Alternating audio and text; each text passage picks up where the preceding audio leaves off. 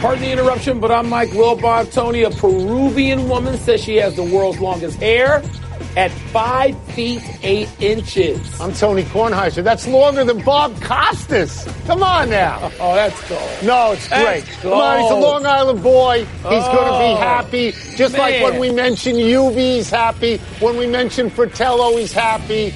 Costas is going to be happy. I don't know, Bob. Bob might throw at your chin the next time he sees you. I'm not sure. Well, that's fair. I wouldn't mind that. But if he throws at my chin, he's got to throw up, doesn't he? Welcome to PTI, boys and girls. In today's episode, the Warriors win. Nick Nurse gets heat for his timeout. And what happens to free agency now? But we begin today with Kevin Durant's injury. The Warriors believe it is a torn Achilles. Durant played just 12 minutes in last night's game before going down with a second injury to his lower right leg. After the game, a tearful GM Bob Myers said, quote, "I don't believe there's anybody to blame, but I understand this world. And if you have to, you can blame me," unquote. Wilbon, do you blame Myers? No, I don't, Tony. And I know there are many people across the league. I talked to a few last night, including other team executives who do blame sort of the Warriors brass, if you will. And as Bob noted, he's the president of basketball ops. But Tony, I don't know if this was foreseeable. There's still so much we don't know yet. There were a number of protocols, and Bob Myers had already described some of those to us reporters last night before the game. And there were things that they thought they did that they called precautions, and conferring with other physicians and getting second and third opinions. And some other executives, other teams say, well, that wasn't enough. You should never have put him out there like that. I know Bob Myers a little bit, and I feel that he was as sincere as he could be. I don't read anything into that. Now, you could be sincere and it could still be on your plate. I don't know how that works. But Tony, I've never seen anything like that in all the years I've been covering sports, for an executive to sit there and say, put this on me. And it's got tears in his eyes. Unreal, Tony. Yeah, so, I mean, neither you nor I believe that Kevin Durant would play in this series at all, even when they said Kevin Durant would play. That's right. I am not going to blame Bob Myers for this, but there are a few things that need to be noted. One is, in the DNA of a great athlete, they want to get out there. Their team is down 3-1 in a series, and they know that they can turn that around, and these are their teammates. Whether you're going to leave at the end of the year or not, Mike, these are guys you've been with now for 3 years, and you care about them, and you want to go out there. But I do recognize the world that we live in. I'm going to say something now that you may disagree with. I can see down the road that this becomes one of those issues that has a racial tinge to it. That somebody says, look at ownership, look at management, look what they did to Kevin Durant.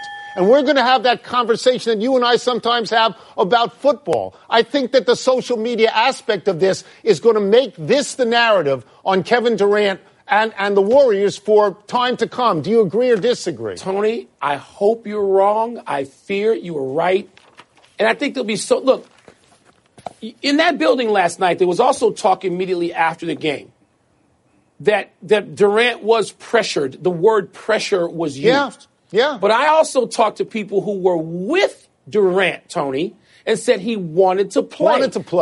Now, can both these things be in play? I guess they can.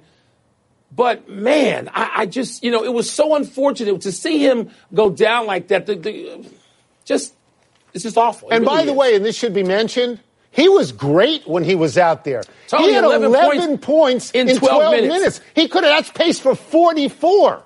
Tony, Sean Livingston reminded me after the game, he just said, hey, remember, people talked about the narrative of him coming back to help, somewhere between help and save us. We can't win the game without all his points. It was a 1-point game. That's right. It's not just the Warriors and Raptors who were affected by Durant's injury last night. This will ripple throughout the entire league, but may feel like a tidal wave for teams hoping to sign Durant, like the Knicks and the Nets and the Clippers. Durant will still be courted, but the severity of this injury may lead him to stay with the Warriors, whether through his option year for $31 million or a long-term deal worth more than $220 million. Tony, with all of that in mind, where do you think this leaves Durant, the Warriors, and everybody else? I don't know where it leaves the Warriors. I thought they were going to lose Durant. I still think they might lose Durant, although he may take his player option and stay. I don't know where it leaves the league, but this is where I think it leaves Durant. I think he's damaged goods. I mean, I don't know how many people come back from this injury and are as good as they used to be. He's going to be a great shooter because he's always a great shooter. He's going to be unguardable because he's always been unguardable. Will he have the lift?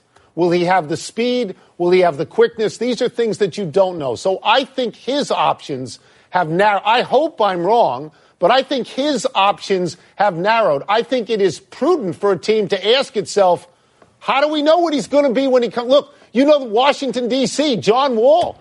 People want to get rid of him because he's got a max contract and he has the same injury, and they don't know what he's going to be like when he comes back. Tony, agreed on all of those things. I will say nobody's come back to be just as good. A couple of people recently have come back to be close to as good. But Tony, let's go to the free agency and the ripple around the league. I mean, first of all, if you are the Knicks and the Clippers and the Nets, what are you saying to yourself today? But I want to talk about the Warriors for a second. Because I know last night, in some of the communication I had with people around the league, the unanimity was this. The Warriors are probably giving him $240 million while he's being examined. And there's a certain cynicism to that. Well, that's good for him if that's true. Well, but because, Tony, what happens, though, the question is, will Durant want that? Would you want to go to another team where you don't know their medical staff at all and work through this where you're going to be out a year? This is my point is, when I say his options have narrowed, somebody will give him the money he wants. Is it the team he wants? Right. That's what we don't know at the moment. We don't. And now finally we get to last night's game and the projections for the rest of this series. Golden State managed to win last night, overcoming a 6-point deficit with 3 minutes to go, as Steph Curry and Klay Thompson did what they do best. They hit threes. Wilbon, was the timeout that Nick Nurse called with 3 minutes left the wrong call? Is this loss on Nurse? Tony, this would have been the number one topic coming out of this game. But this game was so crazy, so many dramatic elements. The timeout's crazy because they had just gone, they meaning Toronto, had I think it was a 12-2 run. Kawhi Leonard had scored 10 points in a Jordan-like playoff burst. And you're like, oh my God. They're going to win this game, and they're going to end this tonight in Toronto with thousands of people gathered, it seemed, on every street corner in Canada, ready to explode. And then the timeout came, and I know that I heard Nick Nurse's explanation, which sounds completely reasonable. He thought his guys were gassed. He didn't want to waste a possession, and he thought he should help them out there. But everybody else was second guessing, and the nature of the second guess was, wait a minute, you got momentum, you got to make Steve Kerr use his final time out, and you don't give Golden State anything, and that seemed to be the prevailing mood, Tony, around it, even after Nurse's explanation. So I'll go three things really quickly. I don't blame him for the timeout. Kawhi Leonard was tired. He's his best player. You got to make sure he's okay for the rest of the game. The second point you want to make is I think the Warriors just played great late, and that's what they do. They did exactly what they do. They had guys hit threes. And I have no fault with the last shot, which you didn't bring up. You got a corner three. It was blocked. I understand, but you got a corner three by an all-star guard, Kyle Lowry. You take that shot because Kawhi Leonard had no shot. And then two guys are on him. But let me go forward and to say this. If Toronto loses this series, I don't think they will. If they lose this series, given that they will lose three in a row and two of the last three at home, would be the greatest choke job in the history of basketball. And if Golden State wins this series, their core four guys, right, Iguodala, Green, Curry, and Thompson, become gods among men. Yeah, they become legendary players. Tony, let me mention a play. Let me mention the play that was almost as important as the 2 threes by Klay Thompson and the 3 by Curry, and that is Draymond Green calling an audible like a quarterback. Double team. And he says, go now, and that was the key, the signal for Iguodala to step up and join Klay Thompson and double-team Kawhi Leonard. Why? Because they know Leonard is not going to force a play. He doesn't do that. No, he's going to move the ball. He has the mentality of LeBron James to move the ball. That's right. And so, Tony, 2 great defensive plays in one sequence. Yeah. The double team and Draymond Green getting a fingernail on that shot. Every day, Tony, moving to baseball, We talk about home runs, and here we go again without the bat flip issue to sidetrack us. The Diamondbacks and Phillies combined to hit 13 home runs last night in one game, more homers than had ever been hit in a single game, regardless of innings played. Buster Olney noted this morning that just 6 years ago, only one team reached 200 home runs in that season. Right now, 22 teams are on pace to hit 200 or more. Tone, do you feel like I do that we're watching something completely artificial? No, I don't think we're watching something artificial. I don't think the ball is juiced. I don't think all of that stuff is going on. But I think we're watching something different. I really do. I had this conversation a few weeks ago with our friend Richard Justice of MLB.com. And I remember what Richard said. He said, the smart guys have taken over baseball and they've won. And what he meant by that was we are now watching, in our oldest and most cherished sport, baseball, we're watching a different way that it's being played offensively. People are being taught, go for home runs. They're changing the way people swing because the ball's coming in, Mike, at 100 miles an hour. And if you hit it in full contact, it's going to go out. And I think that that's what we are seeing, that people are trying to hit home runs, and they will strike out trying. They'll either hit them or strike out trying. That's what we have now. Tony, I think we have something totally different. I think we have as phony age, the beginning of one in baseball now as we had during the steroid era. And it's because the ball is juiced. Now, we're not going to take my word for this. I had a conversation with Rick Sutcliffe last week, and it was on a Chicago radio show, Waddle and Sylvie, who you know. Yep. Give them a plug because they have Sutcliffe all the time.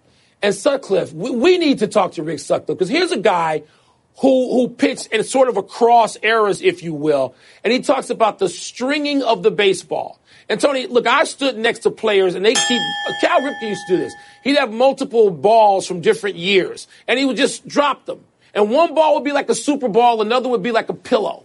And the balls now, Tony, I believe Rick Sutcliffe, I believe these balls are strung differently, tighter, wound tighter. I believe there is Let me ask you one question. Would it help if more people threw 80-mile-an-hour curveballs because you couldn't necessarily jack that pitch out? But isn't that what used to help, Tony? The only defense shouldn't be 100 miles an hour. Right. That's what I'm saying. Pitches. We talked about a breaking pitch last week at 86. Breaking pitches that you and I know were in the 70s. They were like batting practice. Can you take them out? And that was the antidote to being taken deep. This is what I'm saying. Let's take a break. Coming up, Anthony Davis wants the Lakers or the Knicks. Which would be better for the NBA? And who is more likely to win this week's U.S. Open, Tiger or Rory? Toss-up is next. I just don't think you can muscle out an 80-mile-an-hour fastball. Well, people should throw more of them.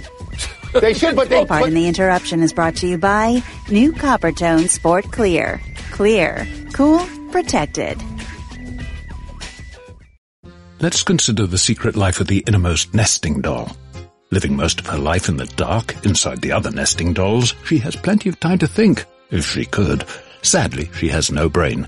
However, when an innermost nesting doll hears that Geico not only saves people money, but also has been providing great service for over 75 years, she thinks it's obvious you should switch. Because yes, switching to Geico is a no-brainer. Pity the innermost nesting doll and her lot in life.